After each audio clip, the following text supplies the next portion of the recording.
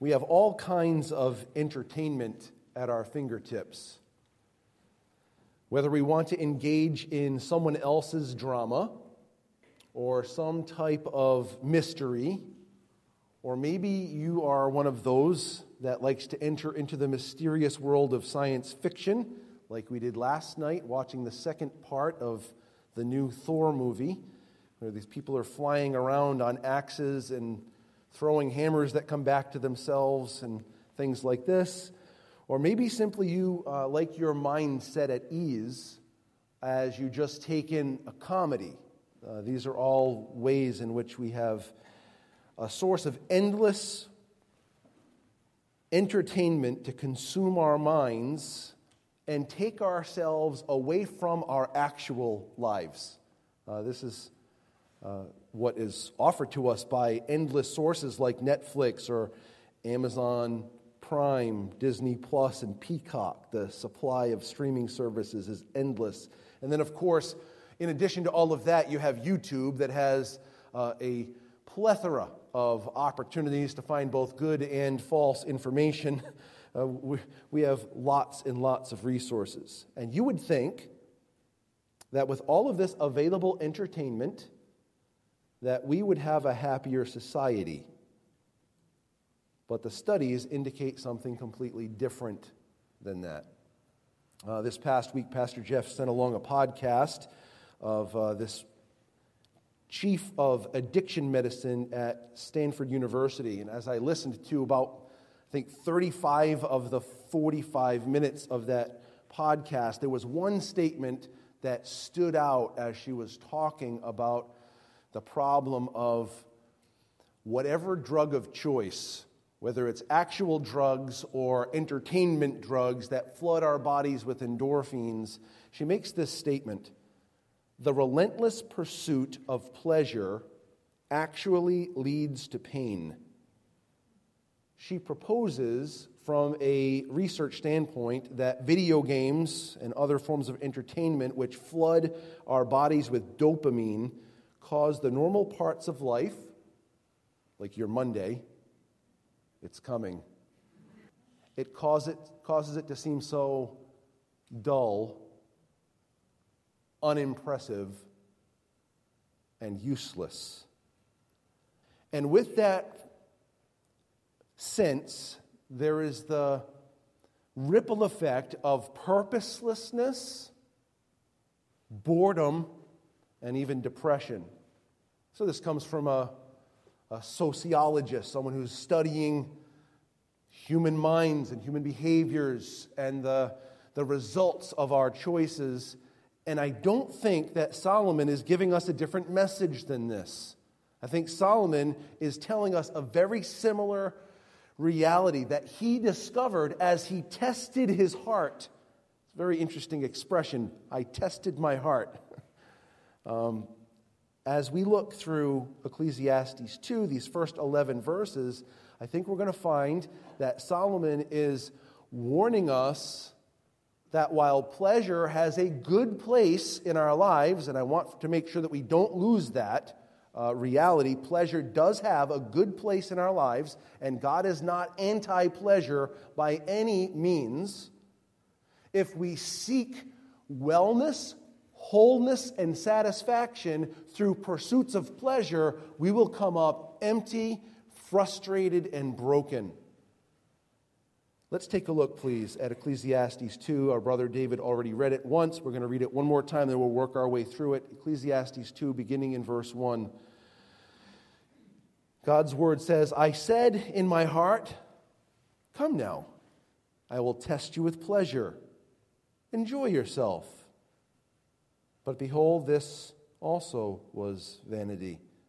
I said of laughter, it is mad, and of pleasure, what use is it? I searched with my heart how to cheer my body with wine, my heart still guiding me with wisdom, and how to lay hold on folly, till I might see what was good for the children of man to do under heaven during the few days of their life. I made great works. I built houses and planted vineyards for myself. I made myself gardens and parks and planted in them all kinds of fruit trees. I made myself pools for which to water the forest of growing trees. I bought male and female slaves and had slaves who were born in my house. I had also great possessions of herds and flocks, more than any who had been before me in Jerusalem. I also gathered for myself silver and gold and the treasure of kings and provinces. I got singers, both men and women, and many concubines, the delight of the sons of man. So I became great and surpassed all who were before me in Jerusalem. Also my wisdom remained with me. And whatever my eyes desired, I did not keep from them. I kept my heart from no pleasure, for my heart found pleasure in all my toil, and this was my reward for all my toil. Then I considered all that my hands had done, and the toil I had expended in doing it, and behold, it was all vanity. It was all vanity and striving after wind, and there was nothing to be gained under the sun. Wow. He starts off by talking to himself. Now, Robert, I will test you with pleasure. Solomon, I will test you with pleasure. I'm going to find out just how far I can press these things to find what I ultimately thought I needed. And as he did this, he comes to verse 11. We're going to work our way through, but he comes to verse 11 and he says, this was so elusive. It's like trying to grab the smoke, and I can't do it. But then he opens up another word picture for us by talking about the striving after wind. And when we went through the book of Ecclesiastes the last time, I had a way for us to try to understand this striving after the wind. And so I want to paint this picture for you to think about, okay? Are you ready? I don't think I did this last week, so I'm going to do it all over again. I want you to picture you're at your back deck and you have your grill and you open the top lid and you're either cooking a big fat burger or a veggie burger or a black bean burger or whatever your variety of burger is. There you are, you're cooking it. And it's coming out, you've got it seasoned just right. You love this burger. You tenderly take care of it. You make sure you don't overcook it, you don't undercook it. It's going to be, for me, medium rare or medium, but definitely not medium plus, definitely not medium well, and please, no hockey pucks. We've got it. It's just right. We have just the right bun, whatever your special. You like a potato bun, you like a ciabatta bread. I don't know what your thing is, but you've got it. It's there. Burgers on it, perfectly cooked, perfectly seasoned. You throw on a slice of cheddar or whatever your variety of cheese is. If you like pig like I do, you put some bacon on that thing. Your wife has made a great array of sautéed onions and mushrooms. Throw it on the burger. Put the top on. Maybe you do mayonnaise. I don't know. There it is. Can you see it?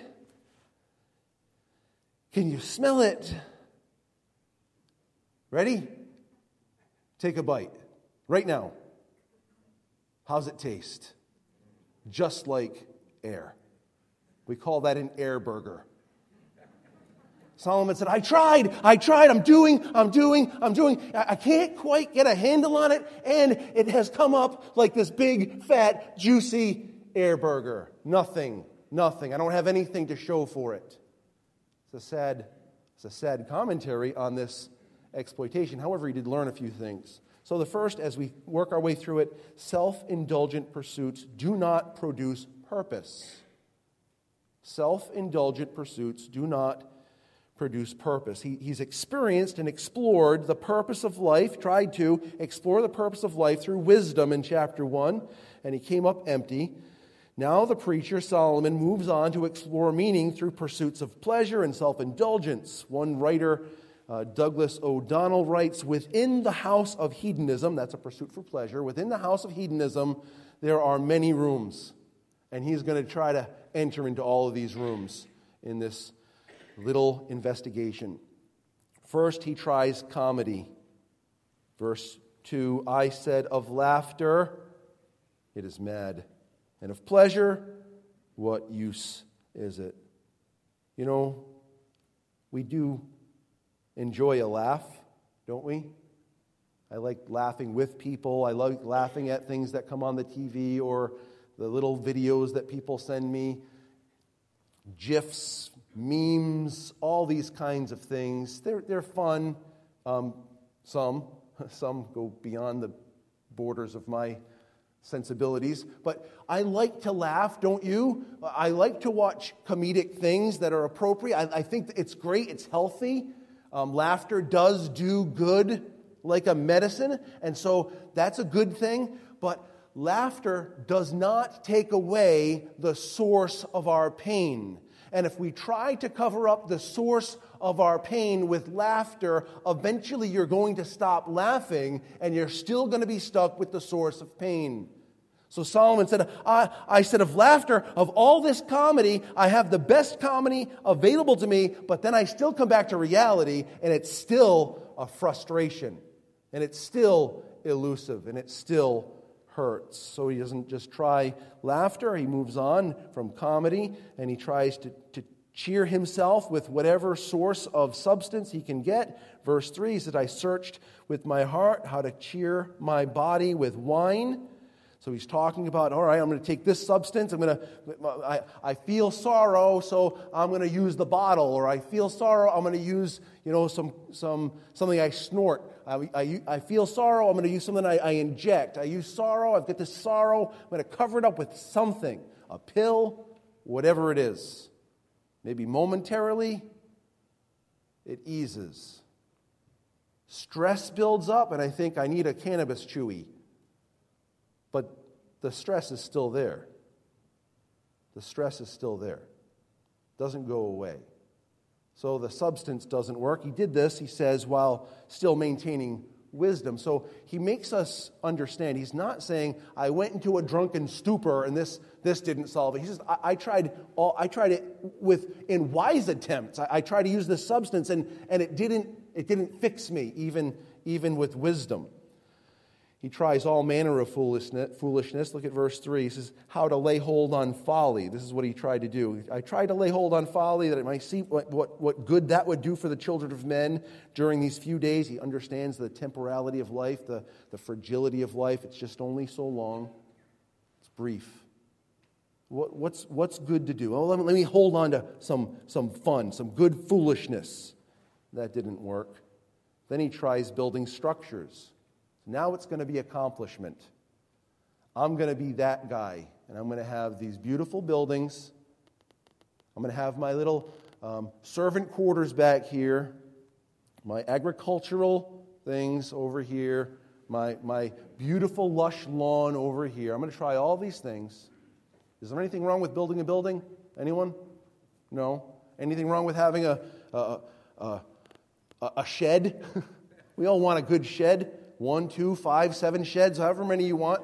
We like sheds, garages, all good. A lush lawn. Is anything wrong with a plush lawn? No, of course not.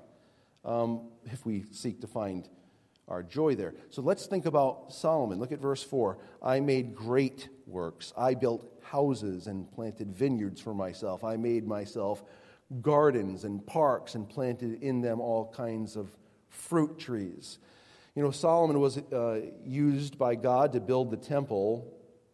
That thing was overlaid in gold. Now, I don't know who you are, and I don't know what your situation is, but I don't think you could probably overlay your shed in gold. This is a big, giant monstrosity of a temple overlaid in gold. It's incredible. He built his own house, and according to 1 Kings chapter 7, and verse 1, it took, are you ready for this? 13 years to complete his house. My guess is it was bigger than mine. I don't think my house took 13 years to build. Yours? Probably not. He built houses for his wives. How many wives? 700. We'll touch on that for a minute in a few moments. He built, according to 2 Chronicles 8, not a city, but cities.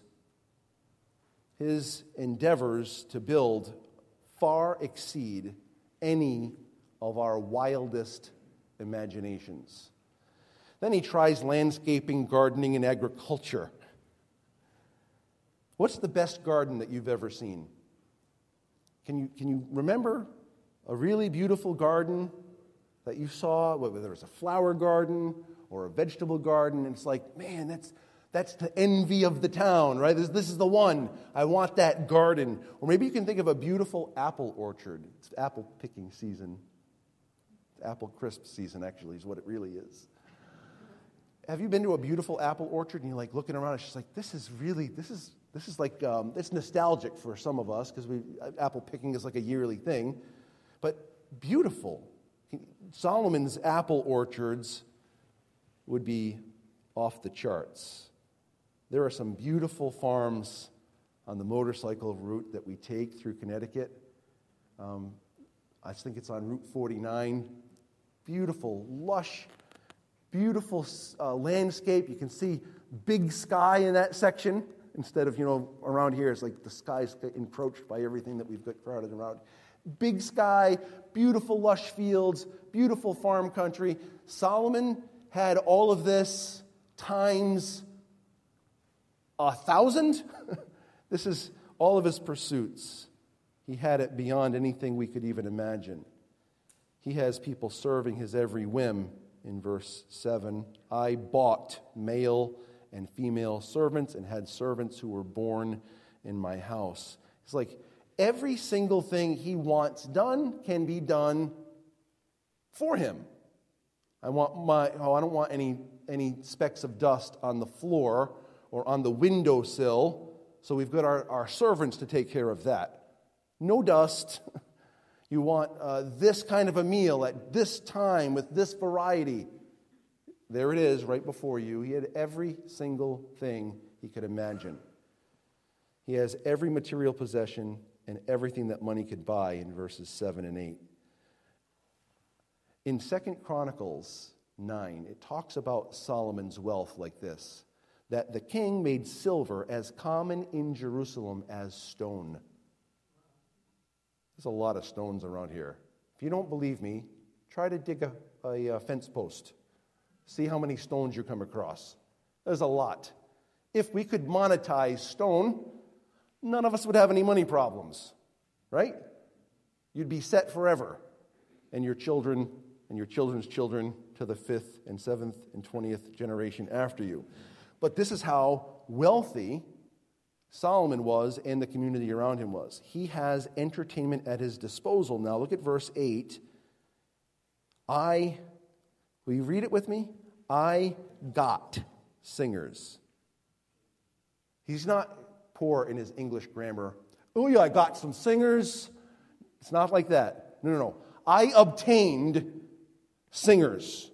I obtained any entertainment that I wanted. You and I, we're simpletons. We go on YouTube Music and it plays the song. We can listen to it over and over again. That's great. Or we buy a CD or you buy an MP3. Whatever the thing is, you can listen to it.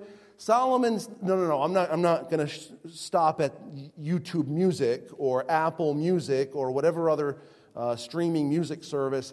I'm just going to obtain the band. Just bring the band to me. I've got the money. Now, whenever I want, whatever song, I'm going to hear the live version. They're going to do this for me. He owns them. It's pretty impressive as far as capacity.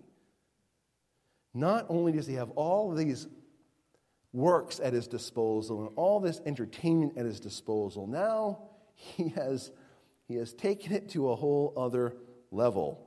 Verse 8, I got for me singers, male and men and women, and many, what does it say?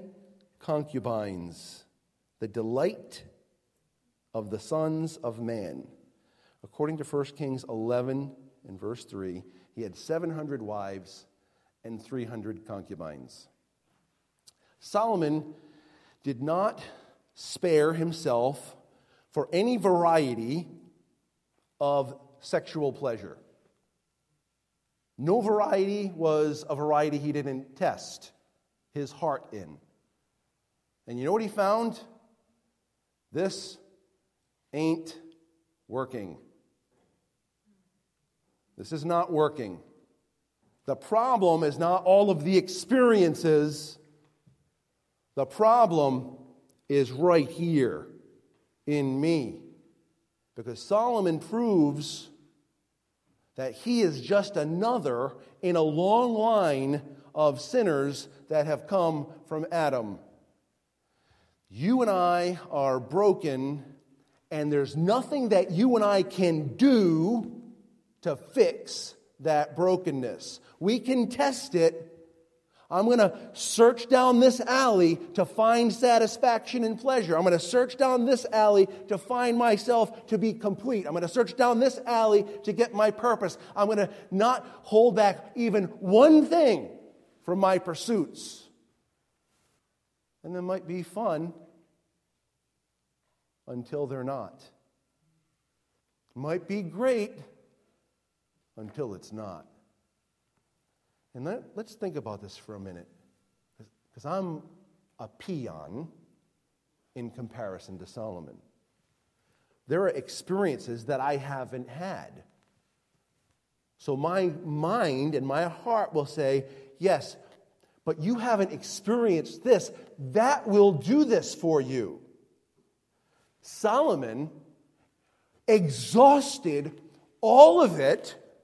And when he came to the end of it, he said, what in the world is going on? I have tested myself with every imaginable pleasure, and I still find out that I am the same person that I was at the beginning of the pursuit. So that could be very, very discouraging, or it could be very sobering and settling and easing, because I find out that it's not something that I go do and get that's going to bring some resolution to this yearning inside of me. Because Solomon, while he said, I searched out all these pleasures, I didn't hold back any desires, he tells us that he really enjoyed it. It's not like he said, oh, this was all just terrible, and I hated every second of the laughter, and I hated every second of the wine, hated every second of the women, I hated every second of the works of my hand. I hated every. He didn't say that. What he says is, I found pleasure in it, and I found out that there are some things that help along life's journey. There are things that are good for a man to do in the short days that he has here. God is not opposed to pleasure. I think it's very important for you and I to understand this, particularly as we come into a church building, and churches are renowned for trying to be killjoys. And that is not the God that has created us. I want for you to think about this for just a moment. When God made Adam and Eve perfect and perfectly, and he placed them in a perfect environment, were there a variety of things for them to enjoy in the midst of their experience in the garden? There were. As they looked around, they saw numerous trees bearing numerous kinds of fruit. And they were invited to enjoy God's good creation. Eat, eat, eat. There was only one tree that God said, this is going to hurt you. All of these are good. They're made for you to enjoy, so you'll know how much of a variety of a God I am. I'm not boring and stuck. You have only apples. That's it. Apples for you all day long. I hope you enjoy your apple. Apple sauce and apple crisp and apple pie. Apples, apples, apples. That's all you get. No. There are apples and bananas and oranges and coconuts and pineapples. Just go down the list. You know, maybe you like the little pomegranate things that have pomegranate seeds in it. Maybe you're an avocado king. You just eat avocado, one thing after the other. Maybe you're like my dad and has a little bit of a hot dog with his onion. Onion is its great variety. It's wonderful. These are all things that God made. And God tells us He gives us, listen carefully to this, God gives us all things richly to enjoy. That is not something that Rob made up. That's from 1 Timothy chapter 6. While God, through Paul, warns of the deceitfulness of riches earlier in chapter 6, he comes back to the riches conversation later in chapter 6, and he says, God has given you this wealth. Do good things with it, including enjoying it. If God has entrusted you with finances, you're allowed to eat some of the fruit of those finances. Did you know that? You don't have to always and only save it for a rainy day. You don't have to always and only save it for your children and the children's children and the children's children after them. You can enjoy it. You can give to others that are in need. You can give to the Lord. You have to make your own living. You have to prepare for the future. But God has given you things to enjoy. God is the opposite of against pleasure. He's given our bodies senses to smell, ears to hear, mouths to taste, hands to feel. He's given us this inexhaustible desire for experiences. And He wants us to experience things. The problem that you and I face, like Solomon, is that we try to take a good thing and make it an ultimate thing, and it comes forth like ash in our mouths. We take a good thing, we make it an ultimate thing. Instead of a blessing, it becomes a curse. So let's think about that for a moment. God has given us material things to enjoy. If we're not careful, we'll cross over the line to being hoarders or covetous or envious of what other people have. God has given us wonderful things to drink. There's a hazard, however, as we crave more and more. Well, if this much drink is good, how much better is this much drink?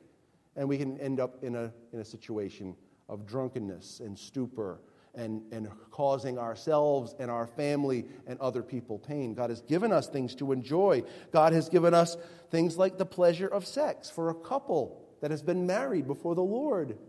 Those things are wonderful. If anyone talks about sex as a bad thing, they don't understand that God has designed sex as a pleasure and fulfillment and a companionship and a union for those that God has joined together in marriage. However, that good thing can be abused as it's used outside of the marriage bonds, and God calls that fornication or adultery. And you know what that does? It brings harm to your own body, your own mind, the body and mind of the person that you're engaged in that with, and then a ripple effect of those around you. It causes a world of pain. Something really good that turns into something really bad. God has given us so much to enjoy. We cross over the line from enjoying God's gift to trying to extract more from these gifts than they're capable of providing, and we distort these good gifts. Tim Keller made the statement, I kind of alluded to it by how I'm communicating about it. He said, idolatry means turning a good thing into an ultimate thing. Solomon wraps this up by saying, don't forget that after all of these things that I've tried to pursue, I didn't find in them something to grab onto. Verse 11, I considered all that my hands had done and the toil I had experienced or expended in doing it, and behold, all was vanity and striving after wind, and there was nothing to be, what does it say? Gained under the sun. So Solomon is trying to grab onto life. He's trying to hold it tight. He's trying to get everything he can out of it. And he says, when I grab onto that, there's nothing to grab onto. I try to grab this, take a bite. It's not satisfying. It's not getting the job done. If he, with all of his resources, can't attain satisfaction from his pursuits of pleasure, what hope does a person that makes $80,000 a year have to grab onto satisfaction through the pursuit of pleasure? The answer is there's not any chance. One more party, your biggest party is less entertaining, less gluttonous, less hedonistic than Solomon's Monday. A bigger house, 13 years, he built that thing, and he was in the same condition he was at the beginning of that process. All of this he did with wisdom. So he lets us know in the middle of verse 3, my heart was still guiding me with wisdom. And at the end of verse 8, also my wisdom remained with me. So as he was testing these things, it wasn't like he was just throwing off all of his thoughts. He was like maybe taking a journal. Well, I tried that one. Bomb. Tried this one. Tried this one. Nah. Not happening, not getting the job done. So his pursuits of purpose were coordinated with wisdom, but that didn't really help. Take a look, please. I'd like you to turn to 1 Timothy 5 for just a moment. There's some really great things that God does in the pastoral epistles. That's 1st, 2nd Timothy, and Titus. In 1 Timothy particularly, about money and pleasure. He gives us some warnings. And what I want you to see, and just for a moment here, is biblical wisdom warns us about fleeting pleasures. Now, in this section, he's talking about widows, a woman who has lost her husband, and the church's care for widows and how to do this.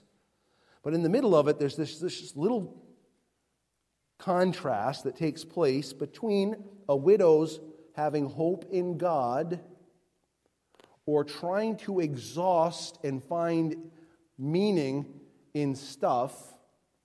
And it's very telling in these verses. Verses 5 and 6 of 1 Timothy chapter 5. 1 Timothy chapter 5. Look at verses 5 and 6. She who is truly a widow, left all alone, has set her hope on God and continues in supplications and prayers night and day. In other words, she's talking with God. She's okay, my family's gone, but there's one who has not left me. There's one who will not leave me. There's one I can go to. I can't go to my children. They're not around. I have a God, and I can talk to him morning, noon, and night. I can always go to him. This is one side of the equation. Someone who sets their hope in God. And then it contrasts that in the next verse, verse 6. But she who is self-indulgent, will you read it with me? Is dead even while she lives. In other words, if instead of seeing what God is offering to you in himself, that is filling and life-giving and energizing and encouraging and grounding, if we seek to, instead of having that as our hope, we find hope in stuff that we can touch and taste and hear and see, that is death to us. It's like taking another run at losing your spouse. It's taking another run at losing your kids. It's taking another run at losing something else. I thought if I could just drown it out with this, I would feel better. And for a moment, for a season, we feel better. But then we come to the end of that moment, that season, and it's like, You got to be kidding me. This is all I've got? How long am I going to deal with this? That's death. God, on the other hand, offers life, filling life. Last week we talked about the fact that God has placed eternity into our hearts. This inexhaustible need within us that can only be filled by an eternal God. And when He fills it, when He fills that void within us, and we have that settled, I know I have life, I know I have forgiveness, I know I have a foundation, I know I have a place to put my feet, and I know where I'm going because God is for me and with me and in me. When that is filled, and then we have a burger, it's like, man, that's really great. I don't need any more out of it. You know, sometimes I go to a restaurant and I'm like looking through the menu and I can't figure out what exactly I want, and I'm thinking, I don't want to make the bad choice. And I remind myself, look in the mirror, buddy. You're probably going to eat again. You ate yesterday. You're probably going to eat again. So just choose one and don't worry about it. Maybe it'll be terrible. You don't have to eat that one ever again. It's going to be okay.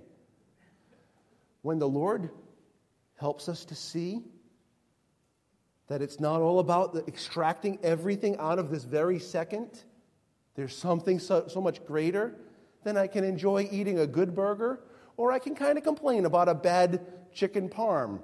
Is there such a thing? Probably not. Nationwide is on your side. I'm always hoping that one of these times that one of these places is going to hear one of my advertisements for them and send us some advertisement money. At any rate, that which is self-indulgence, if and left to itself, it will leave us with air burgers. Instead, when we have the solid footing of a God who loves us and has provided for us and filled us, then we can enjoy these little treats in life and say, that was really nice. What's next to do? Whether it's something to accomplish or maybe another experience. Maybe there is another vacation you ought to take. There's nothing wrong with taking a vacation.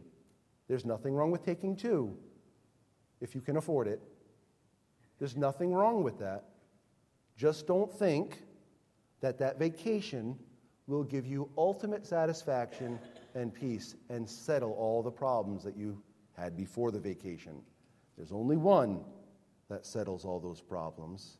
He's a very good God, a very good Father who provides the best gifts that can't be taken from us. Amen. Isn't that wonderful? Amen. What a God. So we lead to our last point, and we'll just take just a minute on it. Ultimate pleasure comes as a gift from our always satisfied, joy-filled God. Chew on that for a moment. Ultimate pleasure comes as a gift from an always satisfied, joy-filled God. So you think about this. God, as a good gift, He gives good gifts to His children. Matthew talks about that, or Jesus talks about it in Matthew. James talks about the fact that every good and perfect gift comes from above, from the Father of lights, with whom there is no variation or shadow due to change. God gives good gifts, wonderful gifts. There is a day coming, the psalmist talks about it, that we're going to be in the presence of God if we've trusted Christ. We know Christ as our Savior. We've believed on the Lord Jesus Christ, and God's forgiven our sin and given us righteousness. We're going to spend eternity with God. And listen to how David describes that in Psalm 16 and verse 11. You make known to me the path of life. Listen carefully. In your presence there is fullness of joy. At your right hand are pleasures forevermore. God is filled with joy. One of the fruits of the Spirit is joy. God fills our lives with joy because our eternity is one that's filled with joy because we'll be in His presence. In Psalm 21, you make Him most blessed forever. You make Him glad with the joy of your presence. Now, I want you to think about all the things that Solomon did. If you were to take some time and look at Revelation 19 and Revelation 21 later on today, or tonight when you come back for our enjoyable study, digging in a little bit more deeply, you would see that God has a banquet prepared for his people. And I would like to ask you if you think that Solomon, with his wildest feast, could compare to a feast prepared by God himself. And the answer you would have to give to that is there's not a chance. The giver always has more than the one who receives the gift. Our giver has inexhaustible resources. So that party is going to be the best party of eternity, right? Solomon, with all these works of his hands, the temple, God talks about a temple he's built for us that's coming. Solomon's temple has not a chance at comparing. A house, not a chance at the one that Jesus has made for you and for me. The lush fields, the trees with fruit, all the things that Solomon did, the lush grass, nothing compared to the trees that God has in store for us in heaven. There are pleasures forevermore. But the question I have for you as we just have another couple minutes is, do I have to wait until then to experience that pleasure? And the answer is absolutely not. God gives us in this life little tastes. I call them foretastes. Foretastes of glory divine. Little tastes because God has placed within us his Spirit. And God's Spirit brings into our lives love and joy and peace and long-suffering and gentleness and goodness and faithfulness and meekness and self-control. He fills us. We have this void filled. Pleasure need, he'll fill your pleasure need with himself. You know what's interesting? Last comment. The end of Psalm 23. Everybody knows Psalm 23. He's the shepherd. He provides. Beautiful. Verse 6. Listen carefully to these words. Listen to them afresh. Surely goodness and mercy shall follow me all the days of my life, and I shall dwell in the house of the Lord forever. You know that word follow means to pursue. The same word was used when Abraham was pursuing after the people that kidnapped his nephew, Lot. Like, you think he was determined to go get his nephew, Lot, back? He was pursuing with an absolute hot pursuit. That's the same word that's used here. Surely God's goodness and God's mercy pursue after us in hot pursuit. After us, how long? All the days of our lives. And after all the days of our lives, not the soap opera, the real thing, we will enjoy him forever. A God pursuing me with his good gifts instead of me pursuing after every self-indulgence to please myself. God wants to fill me with real goodness and real mercy and real pleasure, not just for one day, but every day for the rest of my life, and then I get to spend eternity with him? What kind of a God is this? And the answer is the only one that really exists. Hallelujah. And he's here for you. And he offers himself to you. Come to him, and he'll give you life, and he'll give it to you in full abundance. Let's pray together. God, you are so good. You overwhelm our lives with good things. And yet, we experience trauma and turmoil and frustration and sadness and anxiety and distress. Father, help us to see that in those moments of difficulty, you are offering to us everything that we need to meet those challenges and overabundantly exceed anything we could ever ask or think. Help us to come to you, recognizing your love has been demonstrated in sending Jesus to lay down his life as a perfect, full, satisfying sacrifice for us that we might have life from you. I pray for anyone here that's never experienced that life, that even today they would call upon your name, asking you to give them life through Jesus, and that you would do that. And I pray for each believer here. Help us to know how to balance these desires for pleasure, knowing that if we'll just let you, you'll give us pleasures that are unexplainable.